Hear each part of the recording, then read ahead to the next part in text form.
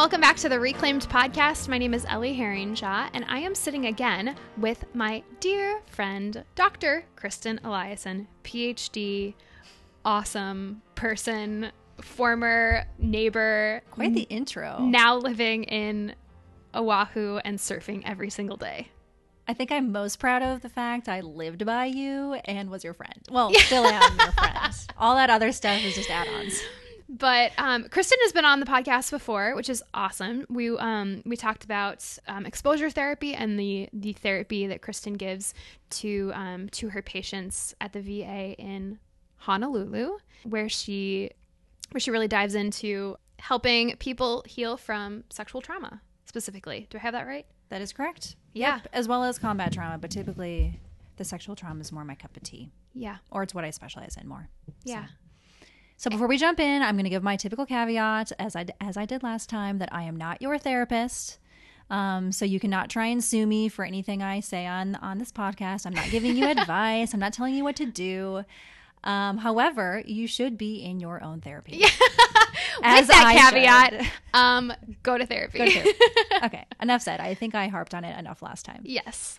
And if you haven't listened to that episode, highly recommend you do that, because I think a lot of what we talk about today is going to be built on that. It's going to kind of be built on that foundation of, we were talking about exposure therapy and how reclaiming is sort of an exposure therapy, because we're actively putting ourselves in a position that is fearful and that is like anxiety raising in us. And then by doing that, we are taking control over the thing that feels like that we are powerless over it, but we're actually not. And that's what reclaiming is. And there's actually science behind it, which is really cool.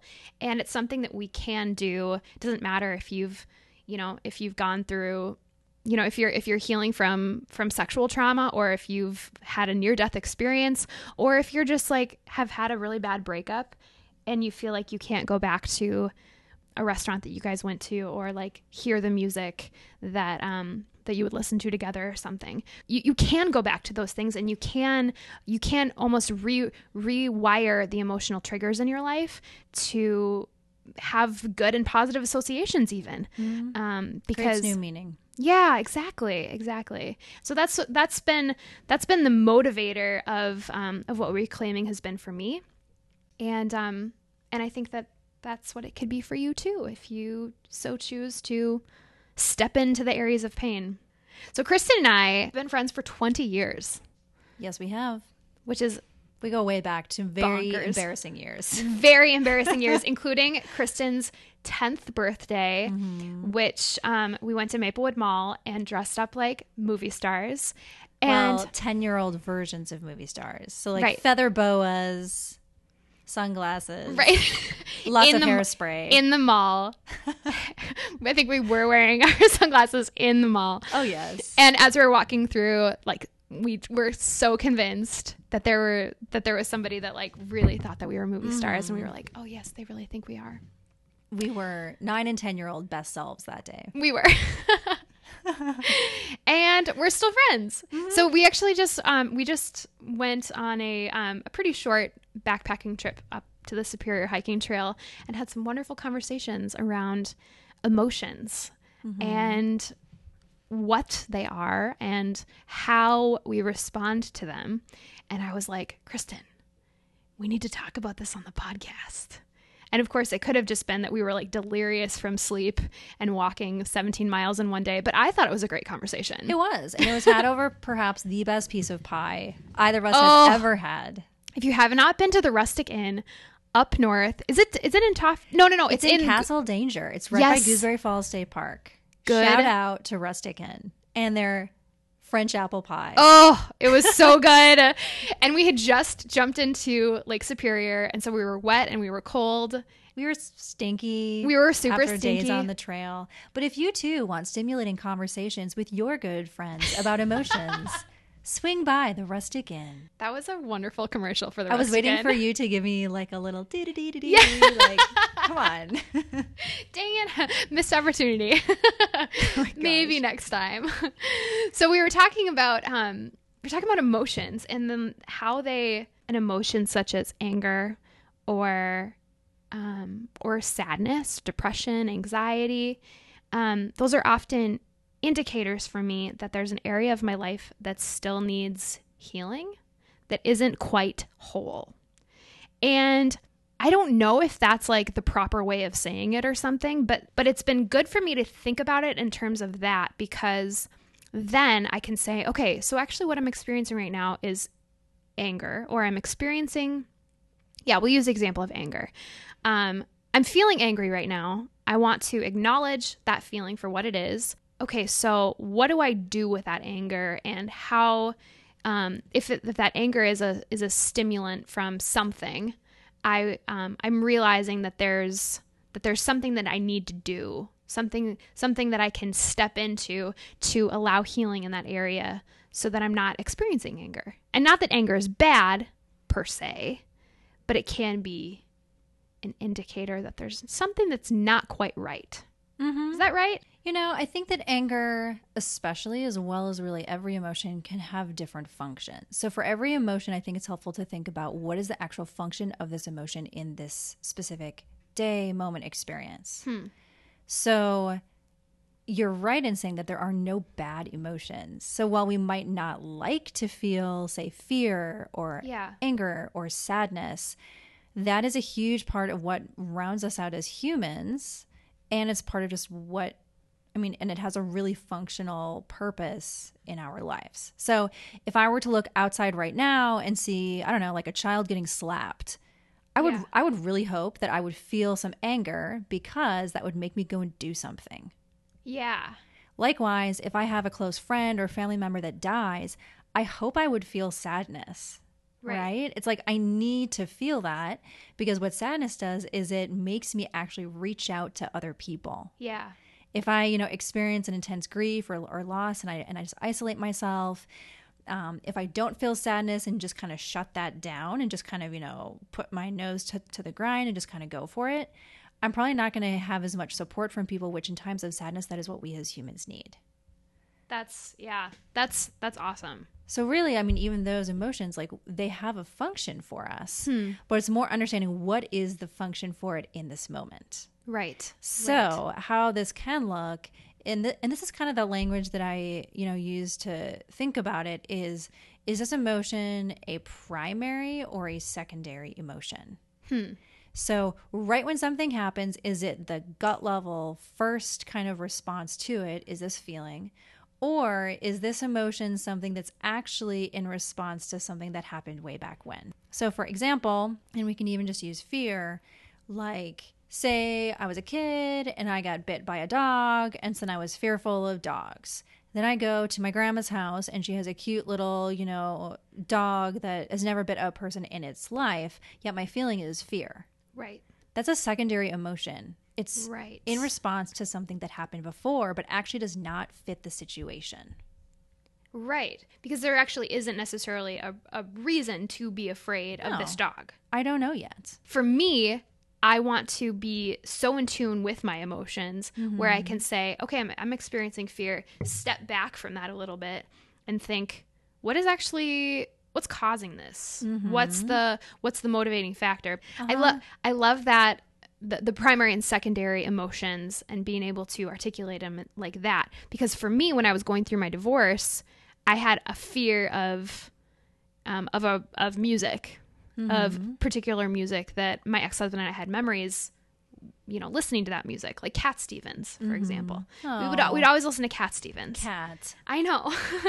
and the fear that I would have is not that Cat Stevens would kill me or that would bite me, but it was the fear of the emotion, even like the fear of the sadness that would come over me when I would listen to it.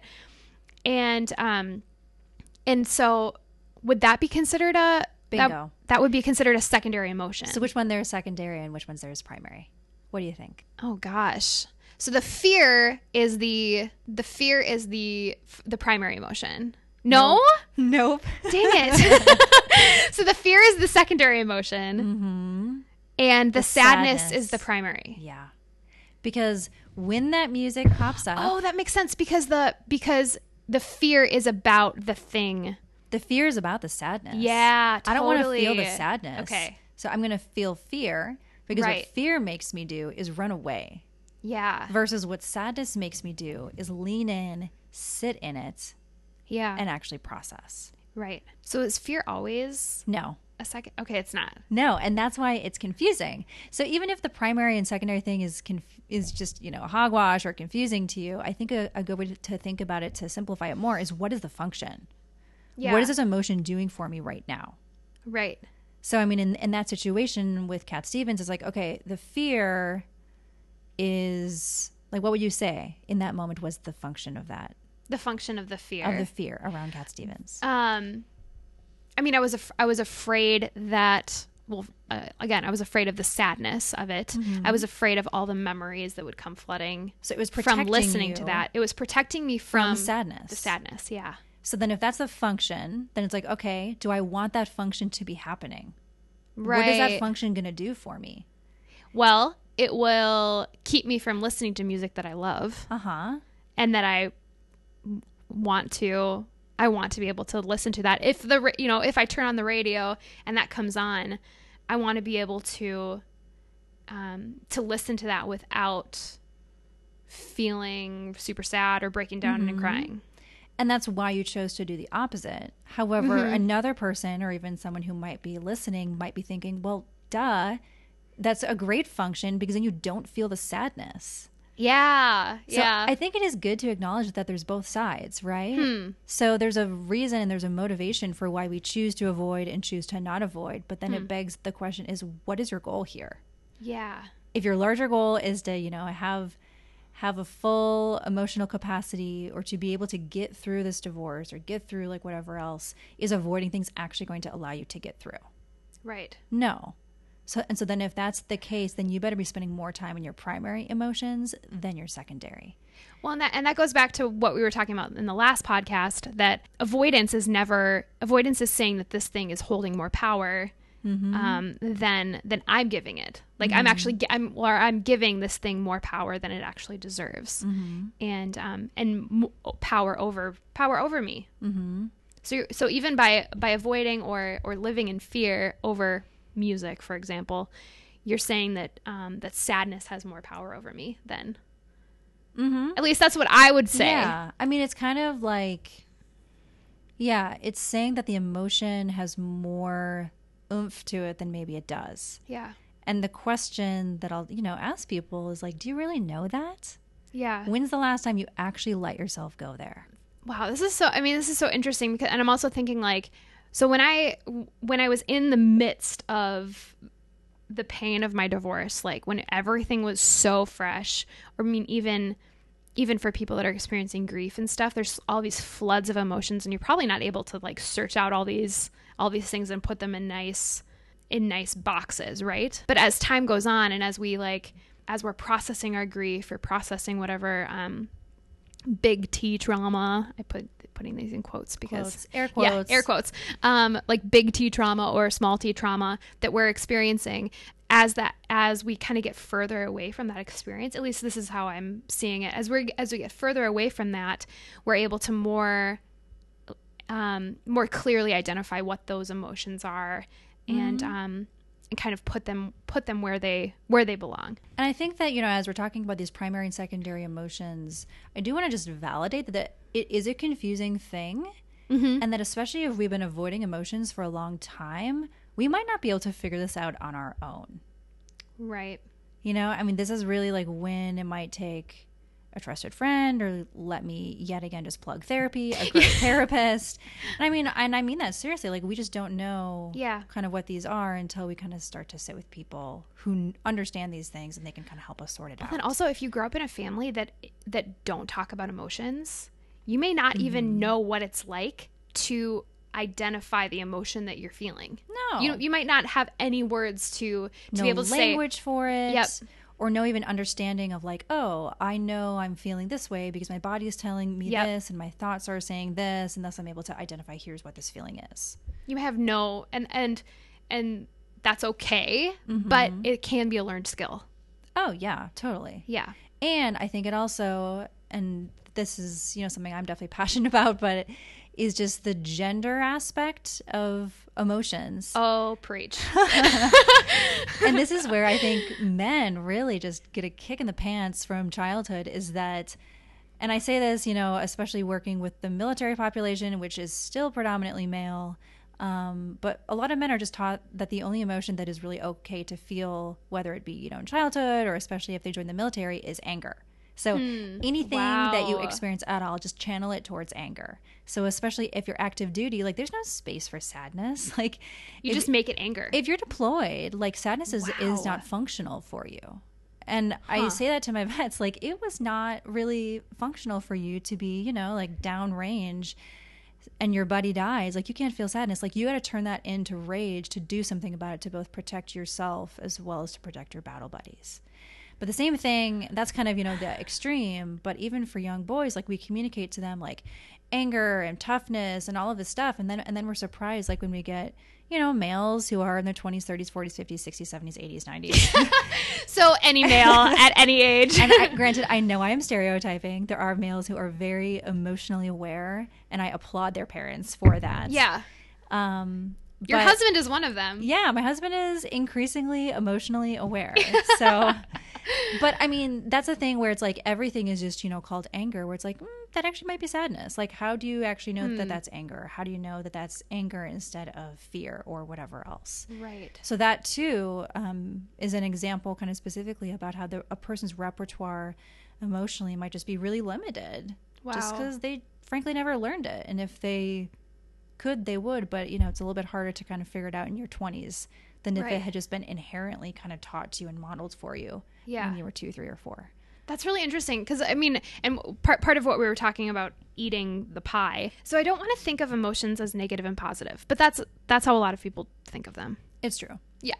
And I do. Like I think of them like that. I think of like a negative emotion like sadness and anger and resentment and bitterness. Those are negative, and shame. Those are negative emotions that just like make you feel icky. And I don't want to feel icky the rest of my life. Joy and happiness and contentment. Those are positive emotions that are like, I want to be there during my life. I want to, the pursuit of happiness. That's like the American dream, right? Whenever I experience an emotion like sadness and anger, those quote negative emotions, I want to put those to work in some sort of way to bring me to the positive, happy, good emotions. Does that make sense? Mm-hmm. And I don't want to call those even negative emotions, because those can be driving emotions to something that's positive, to those positive emotions. Mm-hmm. I don't know. I'm just kind of having, and I guess my stance on that is that emotions are emotions. Like I see, like there's such good in all of the emotions that we feel. And again, it goes back to what is the function of this emotion. It's just interesting to me that we question when it's these emotions that maybe don't feel as nice. Yeah. Like the anger or the bitterness or the rage or the shame or the guilt, but they're all telling us something, just as the positive emotions are telling us something, but we just don't question what they're telling us because we don't stop to think about it. And I mean, there can be a time when I think a lot of times the emotions, if we're going to call them negative ones, like anger or sadness, it's like, okay, this might be, propelling me towards doing something, and that can be very functional. And I think that's good, but I also don't want to negate just the worth of having those emotions on their own. So that's a really, really good point. Yeah. Like one of the things that I was really noticing when I was going through my divorce is that if my feeling of sadness and just like depression would just disappear while I was grieving my divorce, grieving my marriage, if that would just disappear, like I wouldn't have realized how much I actually love my ex-husband. Mm-hmm. Like if the pain just completely disappeared, I wouldn't have realized like how much I actually loved him and how much that relationship actually meant. Mm-hmm. So to feel the depth of that sadness, it's almost like you feel the depth of the love, at least when you lose a relationship. Mm-hmm. Yeah. And I think that I mean, of course, the goal for no one is going to be to sit in the sadness for the rest of their life to the same degree that, you know, it was experienced when a person died or when a relationship ended. But there's no real use in kind of rushing it along because it does teach us things, and it allowed us to just have a greater emotional capacity. Right. So I think, again, I kind of always go back to what is the function of this emotion, and just being curious about what it is to feel it. Yeah. Being curious about why a person might want to kind of push past it faster. Like, oh, this is a negative emotion, so I'm just gonna like move past that, and or just like try and find the positive, or try and find like what what good is going to come from this. What's the silver lining? How can I as quickly get from sadness to happiness as possible? Right. If that's the goal, then you're probably missing out on some of the useful things that you have to learn while sitting in that sadness. Well, yeah, this is a good conversation, because I think a lot of the way that I have been processing it is thinking, okay, so I want to dive into that emotion and just like find the area that needs healing with it. And that's probably not the best way to word it, because it's probably more about what is this emotion, like you're saying, what is this emotion actually saying? What is it pointing to? And what's the like you said, what's the function of it? The function of the anger can be a motivator, but I don't want that. I don't want one emotion to just rule my whole life. No. Because I mean, even if the primary feeling is sadness, there can come a day or a point or time or whatever else, you know, an experience where suddenly it's not even the primary feeling anymore. It's actually perhaps a defense then against something else. Wow. You know, so that's why we have to always be checking in and continuing to be curious with ourselves of, is this still really kind of, you know, like what is primary for me, or is it not? Yeah. So even thinking about you and your process, Ellie, I remember back when you first found out, it was like paralyzing sadness. Yeah. Oh, and for that sure. was, I think, super functional, normal, and I'm putting the air quotes up. Yeah. But an important part of the process for you to feel, as well as you still feel sadness now, but now the sadness is to a lesser degree, and it's sadness that actually points you towards do something. Yep. I don't actually know if you would be where you are right now if you had not felt that deep, paralyzing sadness before. I agree. So even sometimes when I've, you know, listened to these podcasts, sometimes I've thought like, man, like, I hope that people listening understand that you had to go through that to get to where you are now. You know, like all these, you know, sadness and anger and bitterness that does still pop up for you. The reason that you're able to kind of go and do something with it and reclaim things and talk about it, do podcasts and blogging on it is, I really think, because you allowed yourself to sit with the rawness and the deepness of it before. Yeah. And you weren't rushing it. No, I really wasn't. And yeah, that's a really good point. And maybe one that I should make clearer when I talk about it, because and a big part of reclaiming and, you know, these exposure therapy that you lead your patients through is like stepping in and acknowledging the real pain, the real feeling that thing is associated with. And like talking about the emotions, talking about the primary and the secondary emotions that you're feeling from that place. But absolutely, when I first discovered the affair, I was in the depths.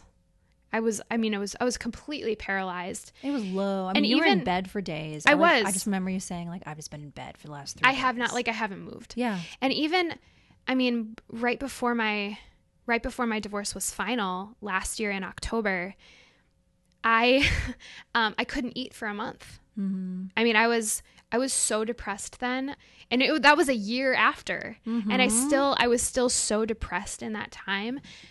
It was a different kind of depression, but it was still depths of a certain sadness, and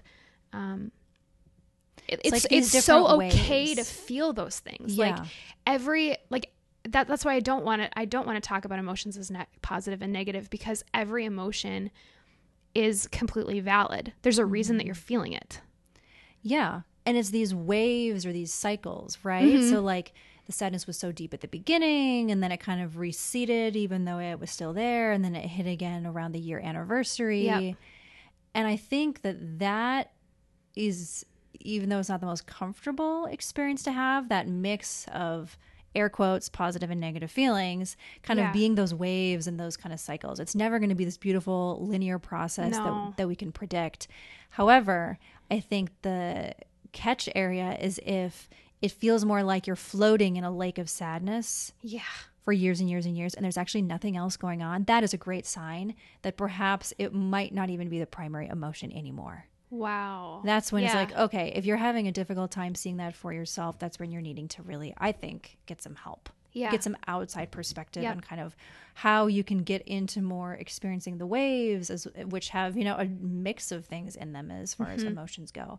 Versus like I'm in this sadness like forever and it's never changed for 5 years. Yeah, yeah. And that can almost get comfortable for people too. Oh yeah. There were some moments where I was like just sitting in it a little too long.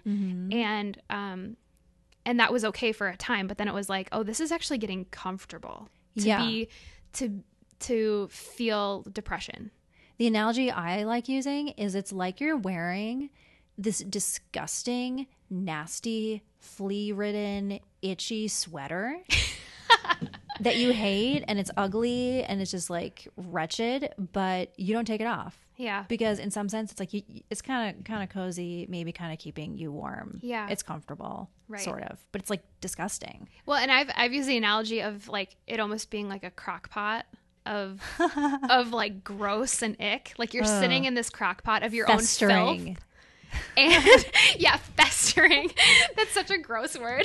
It is. But you're like just sitting in it, and like it's like you're all of the toxins are like just like kind of swimming around in your own soaking gross, in a hot tub of of your own but gross. Again, in this we validate that while there's so many gross, terrible, nasty things about it that you hate, there's also that comfort. Yep. And oh my gosh, to get out and to feel kind of that slap of coldness when you leave that crock pot of festeringness.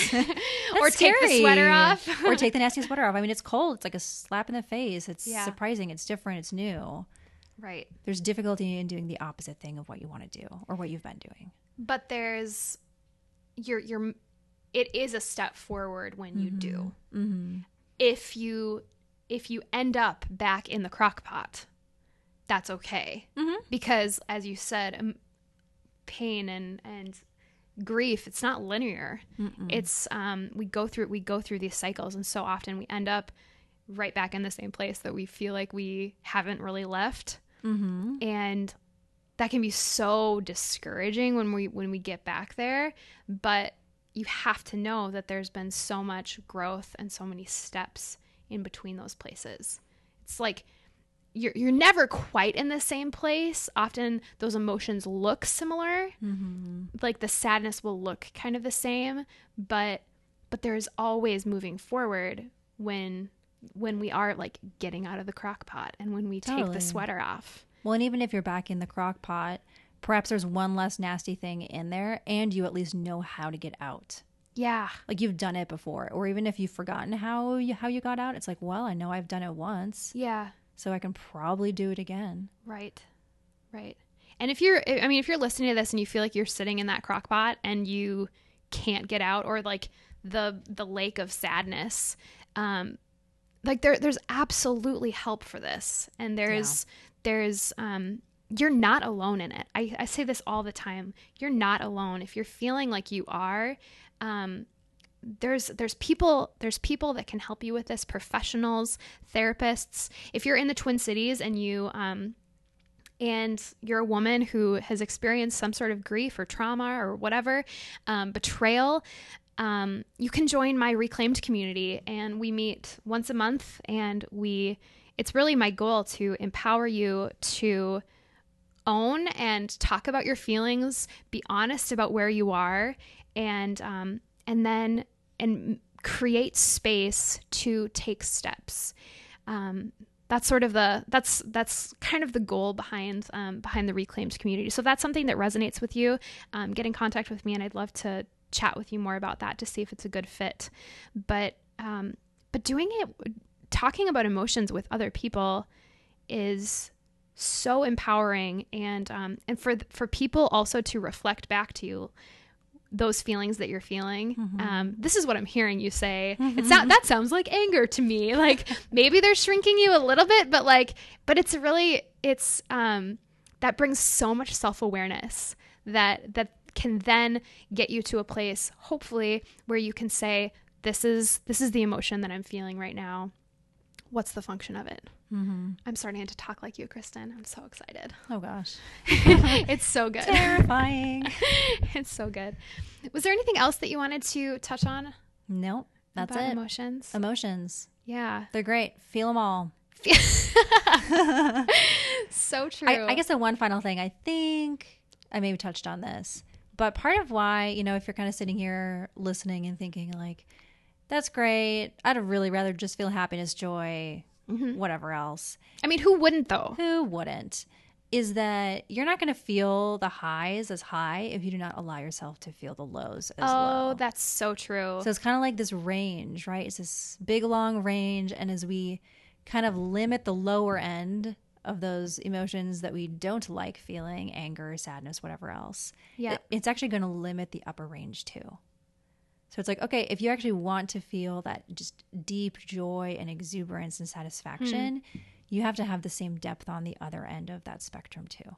Right. So if nothing else feels motivational right now, at least hold on onto that piece. Yeah, that's really good. And I'm also reminded too that like God doesn't ever promise us an easy life. He doesn't promise us that we're always going to be happy and that we're always going to be even joyful. Like joy is a fruit of the Spirit, but and so we have that when we have the Holy Spirit. It's a fruit of being plugged into the vine, but just a easy life is not a promise, and so that comes with lots and lots of emotions too. So the goal is not just to have this easy level of happiness throughout your whole life, but what do we do with the emotions that we're feeling?